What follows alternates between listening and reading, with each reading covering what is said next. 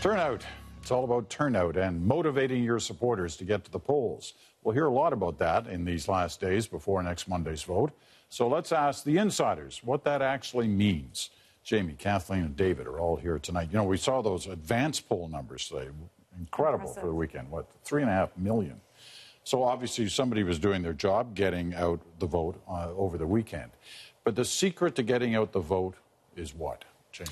Well, first of all, we call it get out the vote, but what we really mean is it's get out your vote, as Kathleen well knows. Because if you're not careful, you end up pulling, especially in an election like this, where people's minds are changing, you may end up bringing out the wrong voters to vote. So that's the first thing you got to do, is you got to make wrong sure voters, meaning voters who are not voting for your team, exactly. Even though you're getting them to the polls. That's right. Okay. But basically what you do is in any campaign, there's two parts.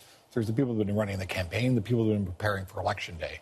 And those are the people that are going to be working from now till Monday to make sure that they use the information they've collected all through the campaign to get their voters out to the polls, and in the case of the advance polls, as soon as possible so they don't change their mind.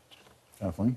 Well, Election Day is the most volunteer-intensive day on the whole campaign. You get hundreds and hundreds of volunteers working what we call E-Day. And Jamie's right. It starts with your list of identified supporters, and you want to pull them. So what we call in strategist terms are number ones or number twos, those people who are committed voters. And it starts like this. It literally starts with the door knockers, the outside scrutineers, who will knock on a door and say, hi, I'm Kathleen Monk. I'm a Megan Leslie volunteer, and I'm here to ensure that you're going to get out to vote. And we ask really key questions, and they are, what time do you plan to vote? Do you need a ride? How are you going to get there? And what we do is by forcing the voter or asking the voter to really make a plan, we kind of commit them to their voting action. And in doing so, we try to eliminate any barriers. If they need a ride, we can offer a ride. People have even offered babysitting services in the past because we want those voters to get out. And it's been proven through research that if they actually talk face-to-face to a canvasser, they have a 7% chance, better chance of getting out to the polls that day. So it is important. You know, I was watching Corey tonight today, one of the conservative strategists, and he was trying to explain away the fact they had a small crowd by saying, actually, all our supporters were out door knocking, getting ready to get out the vote. Now, that may have been a quick response he came up with in a hurry, but there's also, one assumes, some truth in that. You've got to get people out there. It is, and it's intensive. I mean, I've pulled the vote here in Toronto in a by-election, and you wear your sneakers, you're climbing stairs in condos, you're doing door, what we call a knock and drop, where we knock on a door and we leave a little card, information about where that voter could go and make their vote heard. So it's a long day on E-Day, but it's fun and it's important. And we saw that at the polls, the advance polls this weekend. David. Well, it's an important thing. It can make a difference on the margin. It can certainly, anytime anybody loses a race that's got hundreds of votes involved, they're going to sit back and they're going to say, those votes were out there for me to win. If I'd only worked a little harder, or if we'd identified more voters, I could have overcome that balance. So if you lose narrowly, you're going to look to your local organization. And it also ultimately, you know, the turnout in this campaign is going to have a big effect on the result. Because we're all seeing polls right now that indicate a certain type of result, but those are polls among the entire population of the country. And we know that only 60% of the country roughly votes. And we know from past elections that the electorate is different from the population in some significant ways. So the higher that vote count is, the more likely that the election is actually to be representative of the overall population's perspective. So in some ways, turnout is one of those things that you can't really, or you should be factoring in these final days that we're not necessarily thinking about. For sure, and strategists are. There's a bunch of indicators we have which are pretty good at predicting whether someone is going to vote or not. So, for example, if a strategist was given one demographic to look at to determine someone's intention to vote, it'd be home ownership. We know people who own their own homes are much more likely to vote than people who don't. So that's one thing. If you had limited resources, you might want to concentrate on. Right now, Mr. Harper looks like he's having a spot of trouble in the polls. But one of the things we also know about his vote is it's more likely, more of his supporters in the past have been likely to turn out to vote. Now, when we're seeing big turnouts in the advance poll, maybe that's changing. And one interesting point, Peter, is that the Elections Canada actually gives the parties what's called an electors list. And so the parties will now have seen some electors who have already voted in these advanced polls, some of the 3.5 million, I believe, who have already voted this past weekend. So we can already identify, oh, look, we actually know that a lot of our supporters have voted this past weekend, so that's good. So now we can concentrate on the next tranche. And as David mentioned, when some of these ridings are determined by 7 votes, 44 votes, as they were in the 2011 election, it is really important that you have a strong ground game on Election Day. I think if I was an NDP candidate, I would not be polling vote that I hadn't reconfirmed with a recent telephone call.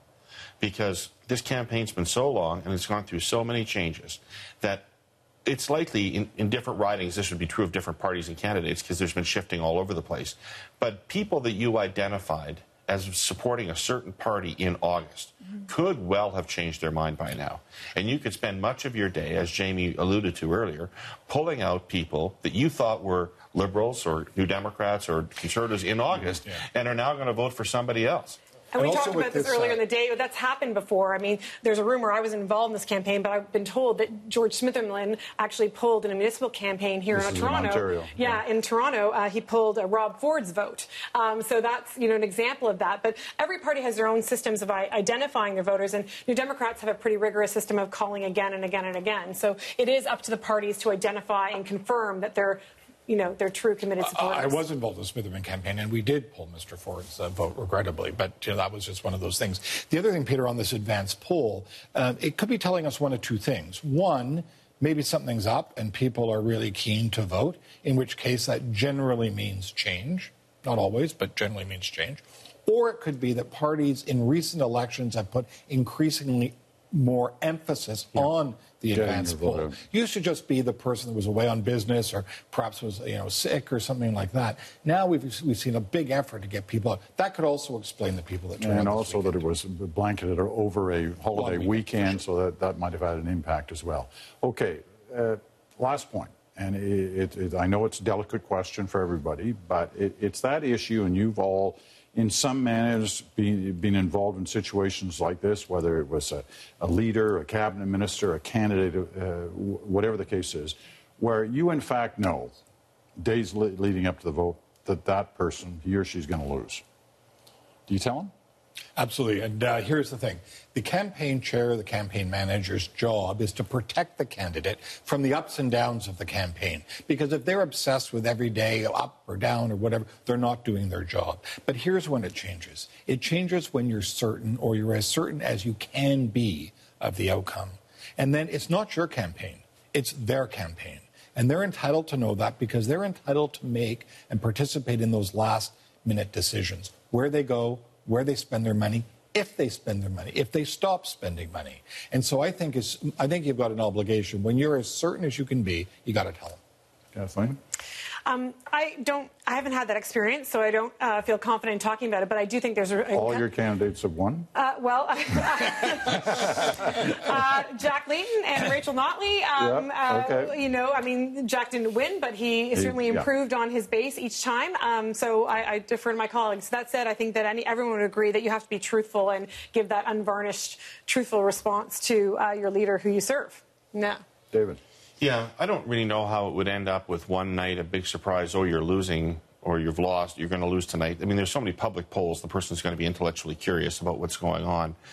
The campaigns I've been involved in have generally kept the leader informed as to what the state of play was throughout the campaign, so they knew where we were in our internal polling and why we were making the strategic decisions that we were making. So in the case of, say, 2006 with Paul Martin, I didn't have to sit down on election night and say you're going to lose. We'd been talking about the fact that we were likely to lose for a couple of weeks and making decisions on that basis. What I did have to do that night that was quite painful was call a number of senior cabinet ministers and a number of members of parliament who'd been quite close to Paul or to me or to others and say, based on what we're seeing in our overnight data leading up to tonight, you're not going to have a good night. Calls to people like Ann McClellan and things it's a very difficult part of the process. And would they have known, would they have sensed that by then, or was this coming as news to them? I think in their rational mind they would have sensed it or known it, but it's the nature of being a candidate that you're eternally optimistic and you're always believing it's out there, and you tend to hear a lot more positive reinforcement than negative criticism, and so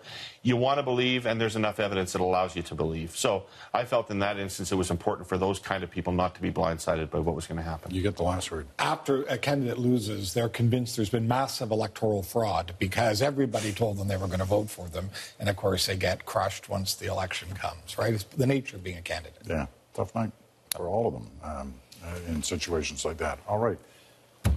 Coming up, only days away now, the insiders will be with us next Monday. Just one part of an exciting election night broadcast we'll be telling you about all through this week.